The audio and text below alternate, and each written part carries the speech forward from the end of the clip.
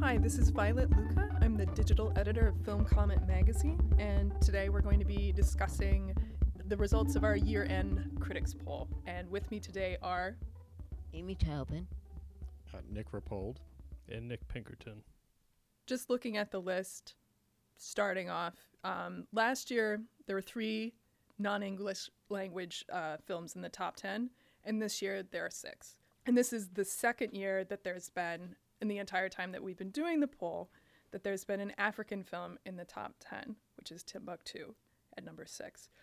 Can we talk maybe a little bit about, why this change is happening? Is it sort of an opening up of what types of films are getting distributed that people are seeing, or is it just coincidence? It's totally random.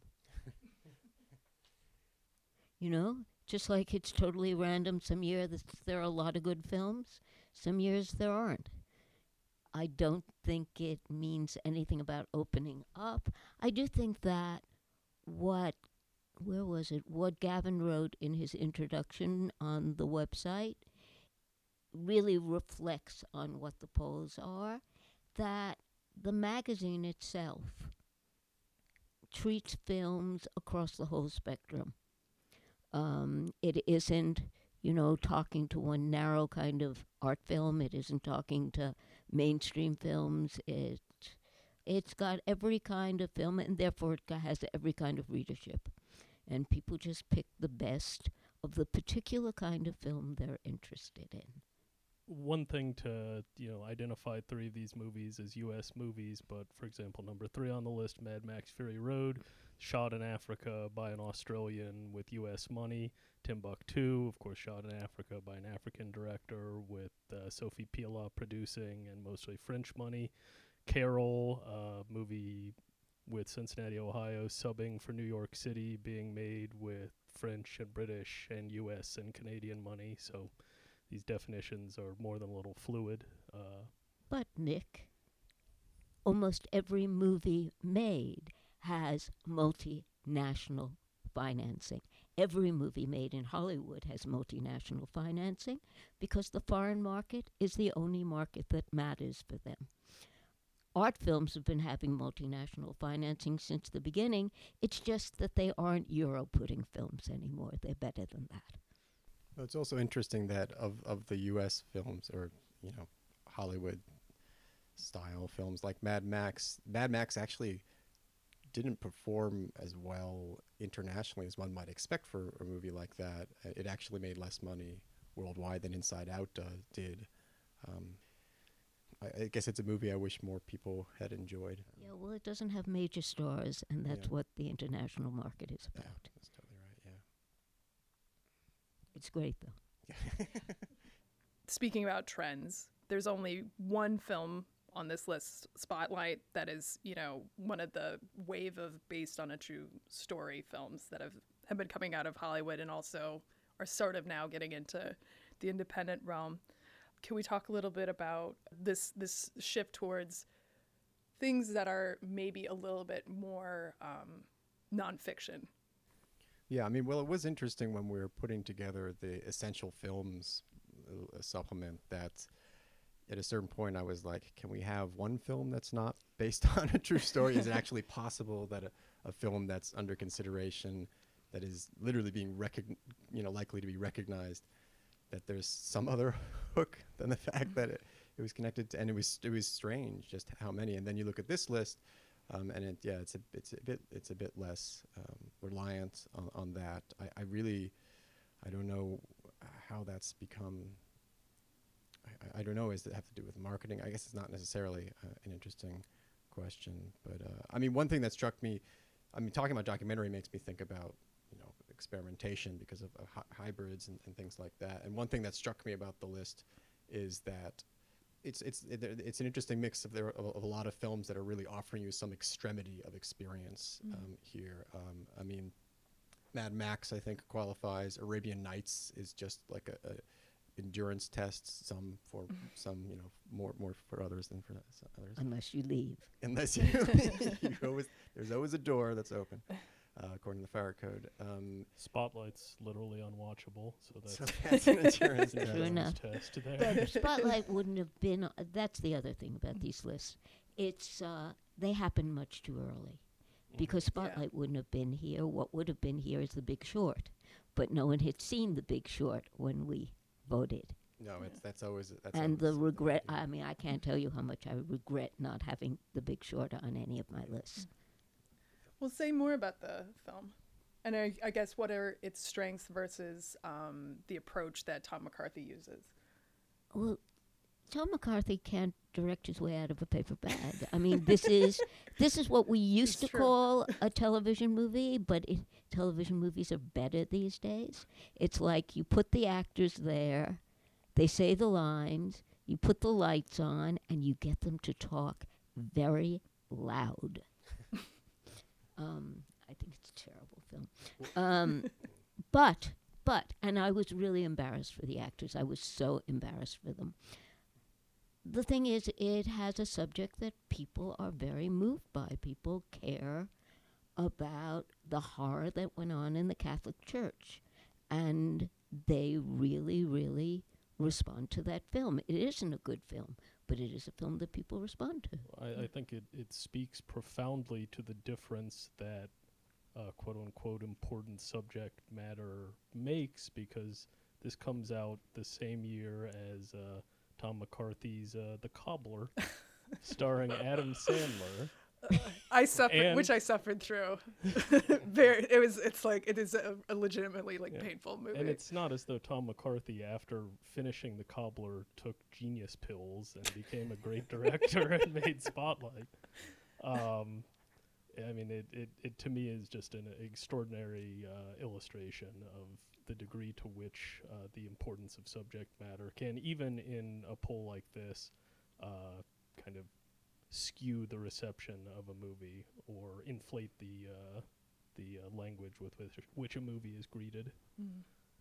Well, if I can offer a slightly dissenting opinion about Spotlight, not that we have to keep the spotlight on Spotlight, but what about the view, which I kind of held, that the plain style is, on purpose, in that it's like, here are journalists at work. It's not supposed to be, it's not supposed to be glamorous. It's more of an ensemble than, say, All the President's Men, which is not at all in the same league, but still. But that plainness and that the focus is more on their doggedness than on them, I don't know, framing them a certain way, or I don't know. They're acting over the top. No one has told them anything about what they might be doing in a scene, what kind of place there is, what kind of relationships, what kind of past. They come in and they yell their lines, and they act like this is very important. It's gutty. It's called gutty acting, Amen.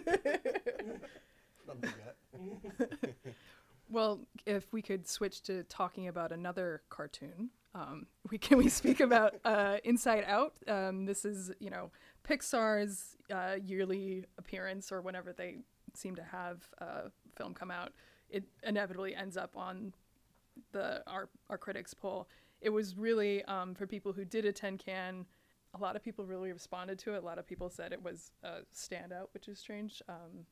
I thought it was unequivocally excellent. I had a response, which I have maybe 1, 2, 3 times a year while watching a movie, which is within the first 15 minutes, I see that it is sort of outlined that, what one has thought so often but never, properly articulated, has expressed a thing that one has frequently thought but never really been able to put into words. And I don't think it particularly makes any glaring false steps from that point on. I mean, you can goof on the fact that there's a rather mawkish death scene for a character called Bing Bong, but I mean, I was quite moved by it, and I mean, I see no real difference between that and the effect that, say, Drop Dead Fred had on me as a young man. So I completely own, my response to the death of Bing Bong, and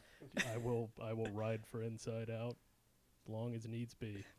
I liked it too. I don't, but sometimes I can't tell. It's like one movie I actually went to see that wasn't a screening, so I went to see it with a paying audience, including me, and that I was all around me. It was just everyone was responding to it, and when I got out of my own head for a second, I noticed that, and but yeah, I liked it as well. I can't be as eloquent as you about Bing Bong, unfortunately, but I did like him. Do you feel like it's a step forward for what the Pixar factory is doing, or? I don't know. Pixar gets enough ink somehow. I failed to see literally The and Good figuratively, Dinosaur. yes. Yeah. Oh yeah, I failed to see Good Dinosaur. I started Shaun the Sheep movie, but It's fun. it's fun. It's fun. It's not gonna shake the world to its foundations. No, I don't think so. I like the other Pixar, the Good Dinosaur? dinosaur. Oh, the Good Dinosaur. I think that's lovely. I think they're both lovely, and people need something lovely, and it's too bad once there are human beings on the screen, then that gets more difficult. Yeah, but I mean, on that, I wonder if because I guess, Spotlight, the performances were a problem. I mean, I'd be interested in hearing what people thought, what were their favorites in terms of performances among these, especially since performance and acting can mean something so different across these different movies. Yeah, I mean, though not ranking among the top 10, I think one of the key performances of the year is Ventura in Horse Money. That movie doesn't exist without his ineffable presence, and that's certainly worlds apart from something like Carol, but that to me is a totally essential performance. Yeah. Well, Tangerine doesn't exist without, its Boy, leads that'd be either. too bad, wouldn't it?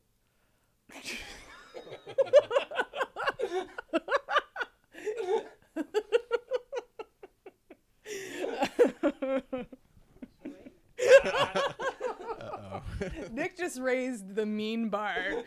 Like, he just threw down in terms of being mean. Can you match? No, he was just saying that I think there was a Pan. You're not a fan of Tangerine. Horse Money wouldn't exist without Ventura. Tangerine wouldn't exist without. Yes and no. I mean, I think they're great, and I think it's great. And it's lucky Wesley isn't here because he would have decked you. And he's jacked. And he has a But I think he's a wonderful director, and he could have found other actresses to be in Tangerine. Horse Money is something else. It's a film that's built around that particular person. I have no use for it, but it is built around that particular person. Well, Ken Jones had the great line on Horse Money, which I'm extremely irked that he got to first, where he called Ventura to Pedro Costa what Francis Ford is to John Ford. And I'll never forgive him for getting to that analogy before me. I think the best performance of the year, like up there, is Mark Rylance in Bridge of Spies. Bridge of Spies could not exist without Mark Rylance.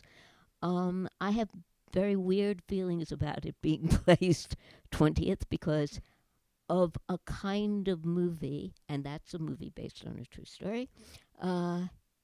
The idea that Spotlight could be in 8th place and Bridge of Spies is in 20th place.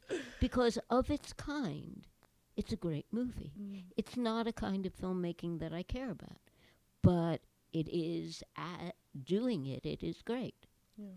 It's a very elegant movie, just from a purely structural perspective, and the architectonics of it are really pristine. And I think part of what is so interesting about it, and what Mark Rylance brings to it, and I'm certainly not the first to make this point, is that he's the sort of Coen aspect of he's the Coen brothers aspect in a Spielberg movie, and that gives it some sort of tensile weirdness that adds something beyond the mere elegance of form. I like it tremendously, but it is perhaps not the most in vogue sort of filmmaking.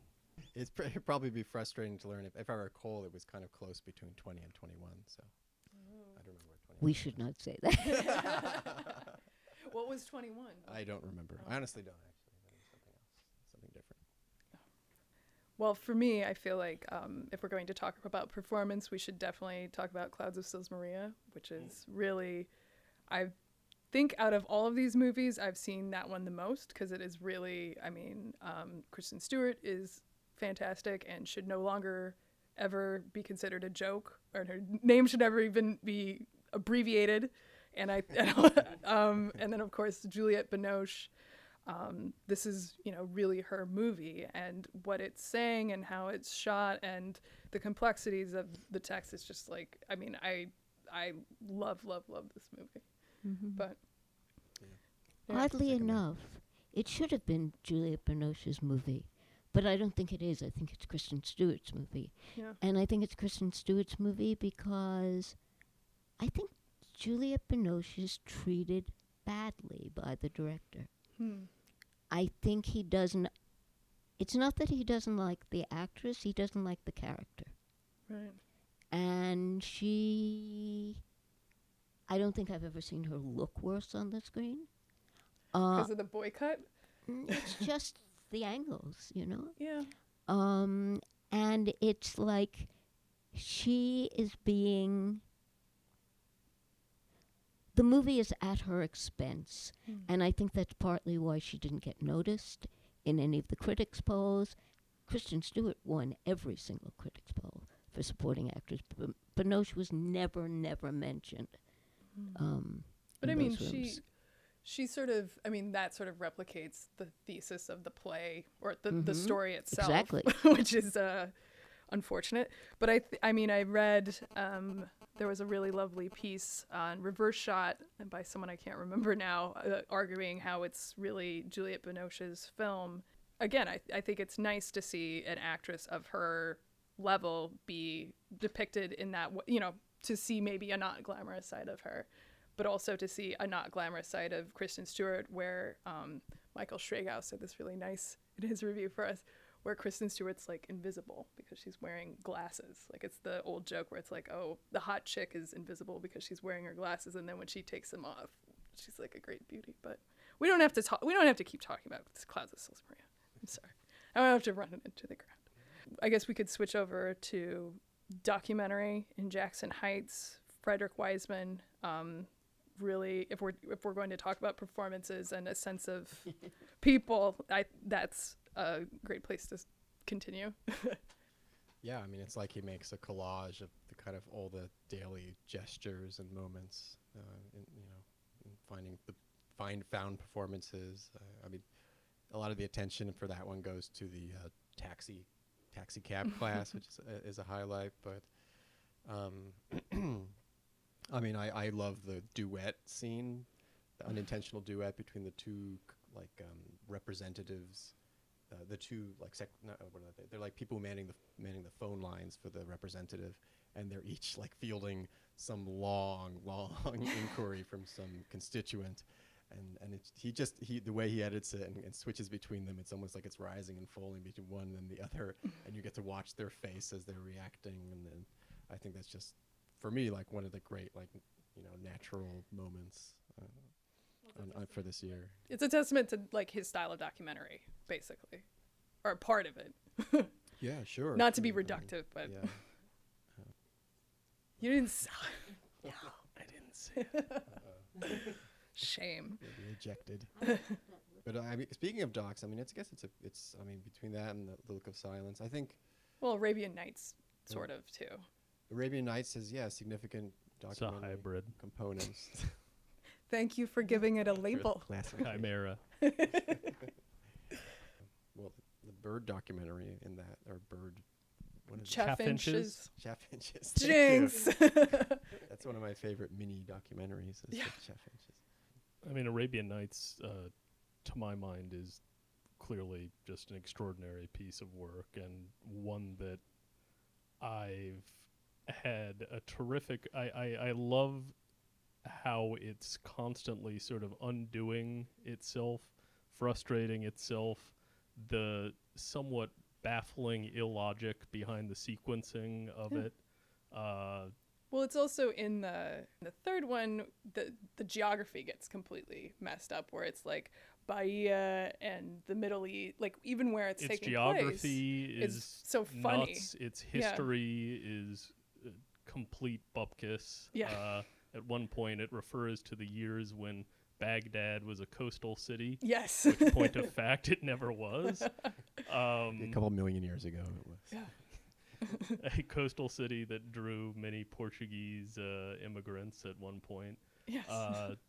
Yes, all of these little larks and chaffinches are tremendously pleasurable to me, and the degree to which he does not repeat, to my mind, the considerable successes of Taboo, but in many ways is working against his own talent in ways that are sometimes, as I say, frustrating, but always, I think, creatively fruitful, makes it such a rich and pleasurable work for me. So much more so than something that is very elegantly done, but basically inert, like, for example, number 8, Phoenix.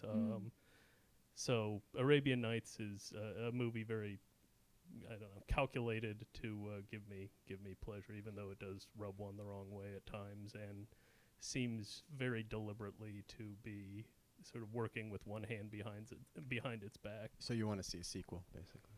Well, I mean, my one complaint is it, as it's structured or fails to be structured, it almost seems like it should just be open-ended and continue in perpetuity. It sort of lends itself to that, and I mean, Gomez as good as said, the structure is determined by the money running out. Yeah. This is where I wish I had video.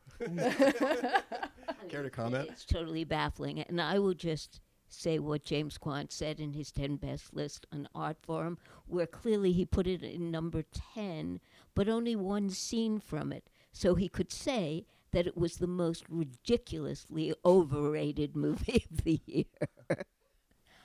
I think it's terrible. I think it's condescending. I think it's careless. I think it's like this guy woke up one day and said, "Oh, people are poor in Portugal. How will I ever make a movie that isn't really like a documentary, because no one goes to see documentaries about poor people, so I'll make it fanciful." Oh, what kind of story really wowed people? The Arabian Nights. I just think this is the most shallow, ugly, stupid movie. And clearly, if there weren't a cult around this director, it would have vanished in 1 minute. So, Were you similarly allergic to Our Beloved Month of August? I like Our Beloved Month of August. I don't think it's great, but I like it, and I like Taboo. Yeah. You know? But this was... Too rambly. Too There was fanciful. nothing on the screen. I don't know how a movie that has been seen by maybe a few thousand people at best can be the most overrated movie of the year. Well, it's surprising. Well, because you're sitting here and overrating it, and it gets on 10 best list, and look where it is on this list. Yeah. And many people voted in this poll, and Yeah. I presume you didn't all sit around like in the movie Election and toss away or in Carrie and line up the votes the way you wanted them. we are not officially audited, but we hold ourselves to the high standards of Price Waterhouse or whatever. Well, time will vindicate me, but Time will make fools of us all, I think. When he makes the next one, you'll see. We were speaking earlier about extremes. Given recent events in the world, I started thinking about this, but is there a point to, sort of pushing, let's say, violence to the extreme? we don't have any real gore fests on here, do we? Well, I mean, Mad Max is a There's gore a rather fest. unpleasant stoning in Timbuktu. Yeah. Somehow, Love didn't make the list. How do we account for this?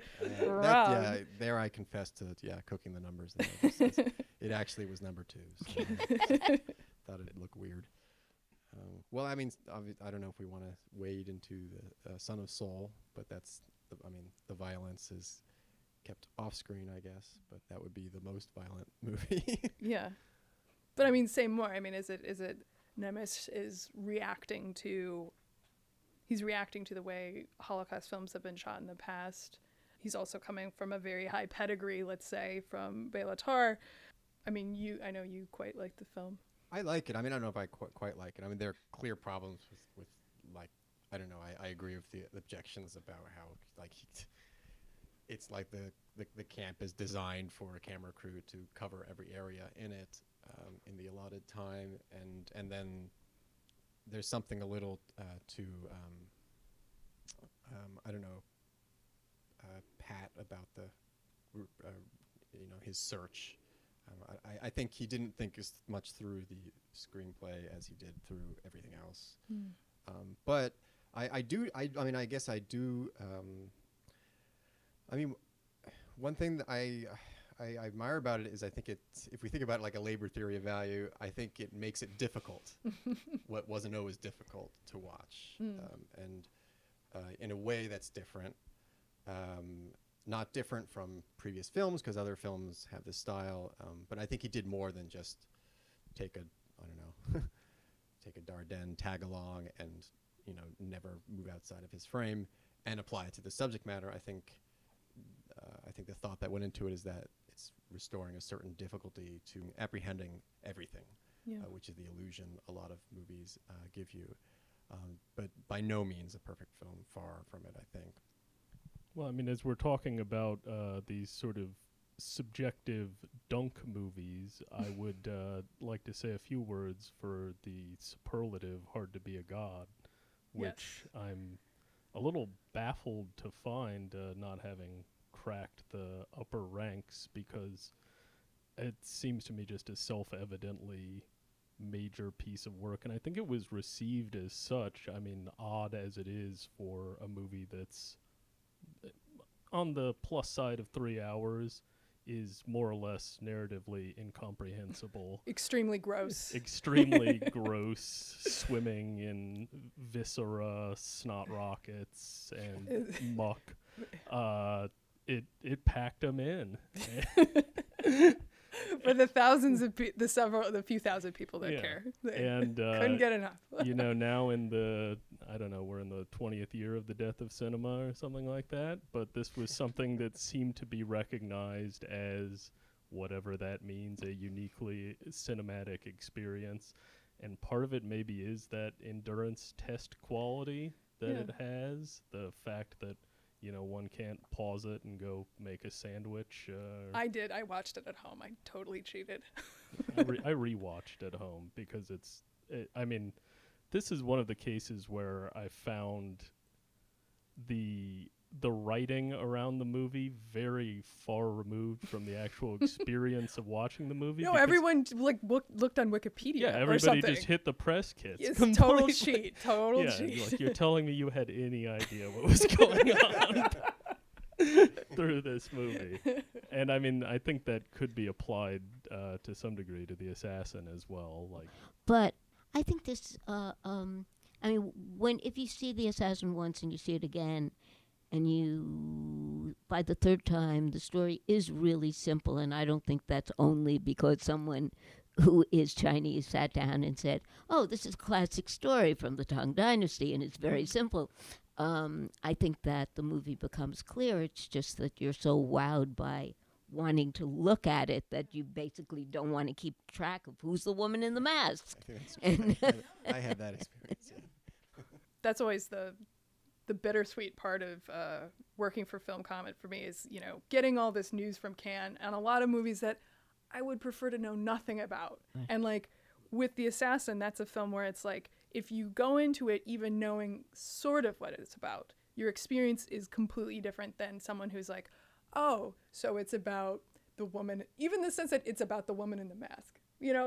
It's just such a real sensory experience, and it really questions plot. It's like they're not plot developments, they're clues. Or even it's like, well, what does this even have to do with this? And, or you could just surrender yourself to it and just be like, I'm experiencing this thing, this extremely beautiful thing. Shuki said this wonderful thing at Cannes in the press conference. She said, because someone asked if the movie was largely her her character's point of view, and she said, no more so than the trees or the clouds or the mist, because they've seen it all. When she does face off against the other woman in the mask, there's this great shot where they see each other, and then it cuts to maybe like a 30-second shot of the sun against the sky, and there are these birch trees, and it's like the nature is really austere, and then they're so austere but also wild that they're a royal court fighting amongst each other in this really clumsy, brutal, brutish way. But I hadn't realized, because I don't watch. It's been a long time since I've been watching Chinese sword fighting movies or ghost stories. Yeah. And this is Ghost Story too. Yeah. But what is the one we showed in the film festival, the great classic? Oh, Touch of Zen. Touch of Zen. And the beginning of Touch of Zen is exactly like the beginning of The Assassin. It's just that Touch of Zen is shot in this very kind of bald, straightforward way.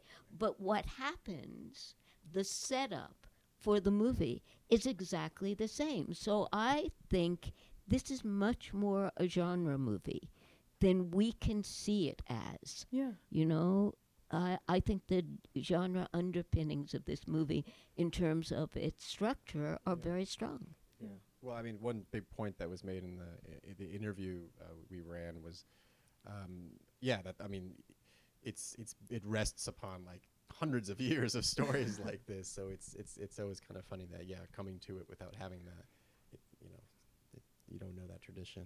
Well, here's an interesting point when digging around for trends, is that you have a top 3 which you can say really are all movies that, if not straight no chaser genre pieces, and Mad Max Fury Road is nothing if not that, are very tied to genre traditions. Carol, melodrama, of course, Assassin, the wuxia sword fighting picture. And that, I would imagine, is a somewhat unusual circumstance. And you should have Black Hat on the top 10 as well. But that was going to be a question later. But where's Black Hat? where's your sadness? I guess the final question is, where does Black Hat play? Yeah. Well, no, I would add to that there are 3 films where female protagonists, or where women are not just sort of off to the side. They are very active in a way that is a lot more complicated than the Bechdel test or whatever dumb. Yeah. Without going into too much detail, in any other voting situations that I've found myself this year, people are having no trouble finding standout actress performances, and there's nothing really that, I mean, not to say that there weren't fine leading male performances, but nothing that's like head and shoulders above. No. Because either there's a really good male performance in a movie that's just so-so, or, that was the one thing that struck me from all the voting, all the places I voted, that the men are in ensemble casts, so there's no lead among them, like The Big Short. Those are great performances, but it's an ensemble. But just great parts for women. People grow rather taciturn when the subject of male performances comes up this year. Crisis of masculinity. Oh. And this is why I am a big believer in the men's rights activist movement. And I'd like to talk a little about that. That might bring us back to where's Black Hat. Nick, you have something? No, I don't know. Speaking of gender, and I guess we sort of have to address this. The one film directed by a woman, which you wrote a very lovely feature on, Amy, Diary of a Teenage Girl. Do you feel that the presence of women in front of the camera is sort of maybe not a corrective, but sort of a way of acknowledging women? This is the year when there's been, there's sort of an active effort to correct the gender imbalance, for below the line, behind the camera positions for women. And the top, 4 are very much, female driven. So is that, like I said, not a corrective, but sort of showing that, yes, women do have a place in film, in art house film, at least. If it goes on for another year, I would say there is something positive going on, but it might be totally random. Too soon to say. Yeah. I mean, there are other kinds of authorship. Yeah. There really are. And you can't... It's a pity, I think, that a few other female-directed movies aren't on here. I think probably No Home Movie got a bit lost in the shuffle because... The No Home Movie hasn't come out. It hasn't come out, but it And does have therefore it wasn't- distribution. No, it wasn't eligible. Yeah, I don't think it had. It's not It sort of eligible. falls in the interstices, I suppose. No. It's odd that Well, I it's think- not on the without distribution though. Yeah. It's not. It has distribution, and But it's it coming doesn't, out yeah. next year. Oh, okay. Oh, It didn't qualify for either list. Yeah. right. It's one of those cute black holes. I mean, I feel like The Wonders, that sort of, or at least That for got me, lost. because they really sort of, I feel like, I dropped mean, the I ball. thought Jessica Hausner's Amour Fou was pretty superb as well. Mhm. But that being said, the best spin that you can put on it is that, at least in the case of these top 4 movies, the lead actresses at least should be credited with some kind of co-authorship of the movie. I mean, they very much are symbiotic creative exercises, I think, in every one of these cases. Yeah. What does that mean? Well, I mean, for the I same... mean, the women in Thelma and Louise, those 2 actresses actually were co-authors of the movie because they sat down before the movie ever happened, and the writer and the director and the 2 actresses put it together. But the assassin?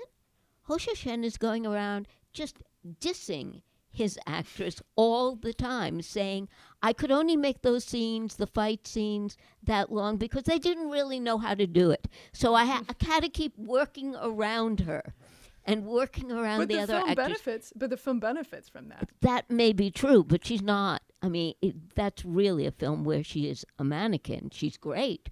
She has a great presence, but she's not in any sense a co-author. But I mean, but what you just said, her performance affected the form of the film and like how, like, It certainly did, but he might have made another movie, but he chose her. So Yeah. he didn't choose to make that other movie. Oh, But that's I true. wouldn't go so far as to say she is a co-author of that film. This is a case where very often his actors are co-authors, but not in this film at all. Really, I couldn't. Yeah, no. No. No. What do you think, Nick? I'm actually just scanning the list, thinking about movies that we haven't really talked a bit about, and I guess The Look of Silence and Anomalisa, to pick 2 completely different movies, Yeah. are 2 that we haven't really discussed much. I guess I've been interested in the really split opinions on Anomalisa. I don't know if everyone's seen it yet. I mean, I liked it. I think he's not a very likable character, to say the least. Yeah. But I think it's aware of that. I think it's kind of like it's just kind of a dark, pitiful comedy as a movie. But one thing I really liked about it is this dynamic of not being sure whether someone's going crazy or is in love, and whether they have that choice, and how that plays out on either side. The problem being, of course, that the woman is not very well written in that movie. Well, no one is, except for him. Yeah. But that's the point. I really think it's a terrible movie. I really hated it. I just think it's terrible. Yeah. I mean, it's like he had this incredibly boring midlife crisis script. Yes. If it hadn't been this perfectly silly, ugly animation, no one would have it wouldn't have ever gone into production. Yeah. But he, for some reason, wanted to do this terribly boring, cliched midlife crisis script, and he thought, oh, we could do it. And it's like shockingly juvenile. Like Yeah. the dialogue, and I mean, I feel like the formal conceits of it end up playing against any possible emotion, because it's like you really need an actor to bring life or like some sort of facial expression to these really bad lines, and you don't get that. It's three actors carrying this entire movie, which again is like, every time I want to sort of criticize it, I'm like, well, maybe that's the point. But then fundamentally, when I was watching it, I was like, I want this to be over so badly. This is like, I hate everything about this. Me too. Even the dream was terrible. Yeah. Like I was like, oh boy, it's gonna get Charlie Kaufman in here, and then it was just like, no, not even that interesting. I didn't realize until after that it started as a staged reading. Yeah. So it's a play. Yeah. And it still is a play. Oh yeah. Except there are no actors. They're just voices in this really ugly animation. Yeah, well, it's such a shame, because it's like that's the thing about animation, is that you can go anywhere, and then instead you just are in a hotel the entire time. But I thought that was funny. I know, it's like it's part of again, that's what I mean. Like anytime I try to criticize, I'm like, but I know that he's like doing that. Well, but I just thought, like every 10 minutes I'd like get a little chuckle because I was like, it's 50 minutes in and they haven't left the hotel. I just found that like a funny running joke. That's a bit analogous to The Hateful Eight as well, which is in Yeah. glorious 70 millimeter, and here's some people hanging out in a roadside inn. But it's not even that. It's not even trying to be that smart, I don't think. Yeah? Huh? I think it has a strong concept. Or rather, it was designed with a strong concept. The actual experience of looking at it was very unpleasurable for me. But it's certainly attempting to do something.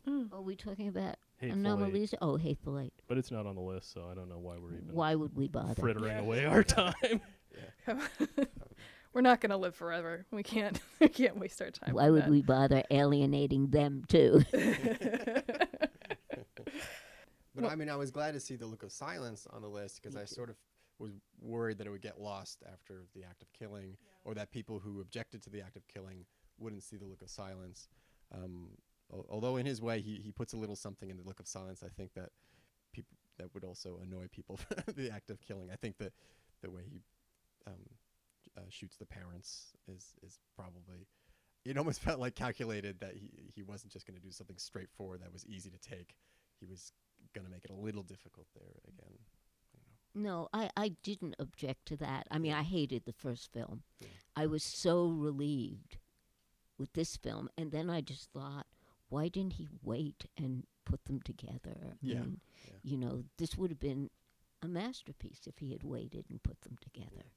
What do you feel like that movie, that combined film, would be like? I mean, if we... It might rise to the heights of an Arabian Nights trilogy.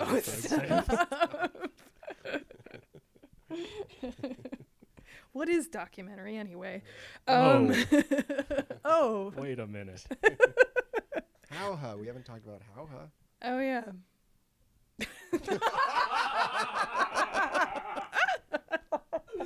Another movie that was spoiled for me by reading about it a lot beforehand. One of the worst movies of the year. I love that. Amy, I think we're together for once. Yeah. I knew we'd find one. Well, not everyone go at once. Why did you not like it? I mean, I didn't particularly object to watching Viggo cross impressive landscapes at length, but I feel as it became ostensibly more oblique in its, let's call it, last act, it actually seemed very on the nose to me, with this sort of Ethan Edwards figure disappearing into vaginal crevasses, and it just seemed a bit obvious, really. Yeah. No. Well, that's that was sort of, again, my problem with Anomalisa, where it's like, where it started to get like, where it's like, I'm going to do this. I'm really going to make you think. And I'm like, no, yeah, I saw it coming. Yeah, it's trying to juke you, and you know just where it's going. Yes. I couldn't understand it, People came out, people who I respect a great deal, just, this is a radiant movie. I mean, there was just nothing there. It was just perfectly silly. It looks really great. You know? It's pretty. It's pretty for a while, and then there's nothing going on. I don't terribly mind when it's just a documentary about a guy on a horse negotiating his way through landscapes. But he'd never wear those clothes, so right away, it's not a documentary about a guy on the horse. Right away, you can see in your head, early in the morning, how early did he have to get there to do costume, hair, and makeup? It's not a documentary. Do we have any Hauha fans? I don't think so. No, I mean, I'm a Viggo fan, but that's something else. Yeah. Handsome fellow. Cut glass jaw. He speaks so many languages. He's so smart. yeah, he does What a speak Danish dream. in that movie. He does. Super smart, but artistic too. Oh, that's the best. It's turning into a sleepover I now. know. Well, I guess now that we've all aired our grievances, maybe this is the time to say, what makes you sad? What is not on here that you really feel should be on here?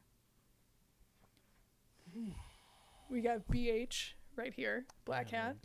Black Hat, obviously. What's the appeal? What's Sell the it to appeal? me. Elevator pitch. Why? Black Hat sells itself. I think that was at least part of the idea of how it was assembled, at least, that it would sell itself internationally, I guess. I mean, there is no more feared and loathsome genre than the web thriller. There has never been a single movie involving the internet made that I would say even broaches the watchable. And Social Network. Yeah.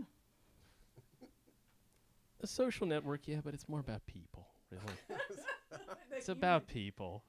Whereas People. Black Hat feels Connections. like the internet to me. And Man's always been really wonderful with tech and not making it front and center in the way that he tells stories, but the way that it operates in our lives. Just the sort of coaxial, cables pulling everything together. It's just there. And for that reason, his movies never date on the tech front in the way that a movie like, for example, I Love It, but you watch the second Mission Impossible today, and they're like busting out zip discs. Like they're these incredible new things. And it dates a bit, and it's a bit silly. Whereas if you watch Manhunter, the tech is, of course, it belongs to 1986, but the way it's perfectly integrated into the story, it just doesn't feel silly that way. And I don't know, Black Hat just felt like 2015. It functions as a genre movie, and also goes about as far into expressionistic smear as you can while still functioning on that level. So for all of these reasons, I like Black Hat a lot. Okay. Nick? I don't know that there was too much very distinctive about my list. I mean, I really loved Field Niggas. Me too. What? Yeah. No, I didn't understand. Field Niggas, the movie, the one that was shot in Harlem. Yeah. I put that on my top 10, I think. Me too. So, I mean, I think it's just wasn't seen widely enough to rank on here, but I mean, I would love to. So I can't like bemoan that it's not here, but that for me was a top 20. Yeah. Just in a movie where I was just like, I mean, on the edge of my seat, just watching it, and I felt he was doing something genuinely new about how he combined audio and video. Yeah. And it looked great, and just had. Well, it replicates the rhythm. feeling of like being really messed up. Like it's just like so. It's so. Without revealing too much about myself personally, it's like a very tight, really perfect synergy to me of like subject matter and form. Just it was so beautiful to watch, and I could listen to the director read the phone book. Like I just loved hearing him like, "What you doing?" And like coming behind. I can't even do his voice now. No, he has that great line about like, "I'm not really here. This body's just to hold a camera." Oh my God, yes. Or like when this guy is just going on, and he's like explaining like what the problem with the police is in Spanish. He's like, "I don't speak Spanish." It's just like, but he lets him like just go on. It was so great. But I mean, it was a funny year for me because it's not. Oh, obviously, I would have been upset if The Assassin wasn't on the list or Carol wasn't on the list or Timbuktu. But I don't have a film that I'm wildly in love with this year that no one else is wildly in love with, and so it isn't on the list. I just don't. I think that the way the list is structured so that it's features, it isn't experimental work, because 3 on all my written list was the Dorsky-Hyler retrospective, and there was no way to put it on this list. So that's a little bothersome. And, you know, my art forum list had the Nick. So, you know, you can put anything that's moving image. So I'm beginning to think that limiting it to feature films is not really reflective of how people look at lens-based work today. I think that's absolutely true. And I think if we were to open it up, the Smokers Allowed episode of Nathan For You is clearly one of the best pieces of work in any medium. it is really like it's funny because I've been watching Nathan For You since season 1, and I like try to explain to people why it's brilliant, but that episode I think is really one of it's hands down the best thing. But then I suppose once you get away from features, it just becomes like write-in elections or something like that. It's too Well, you could messy. have a whole category of other Other experiences. other experiences, top 10 other experiences. We can do that. Stuff I smoked on the corner of Lexington and 125th experience. No, it still would have to be lens-based. And who's going to care now that there's VR and we're going to be able to put big things like in Strange Days floating down Fifth Avenue above us? Yeah. Jim Hoberman had a Mets game in 1986 on his Village Voice Top 10. A precedent I've always argued for. Well, I think that's acknowledging that we're in the wrong game and we need to change our approach. That's an excellent place to stop. Thank you all for coming. Thank you. And, Thank you. I'll see you at the movies.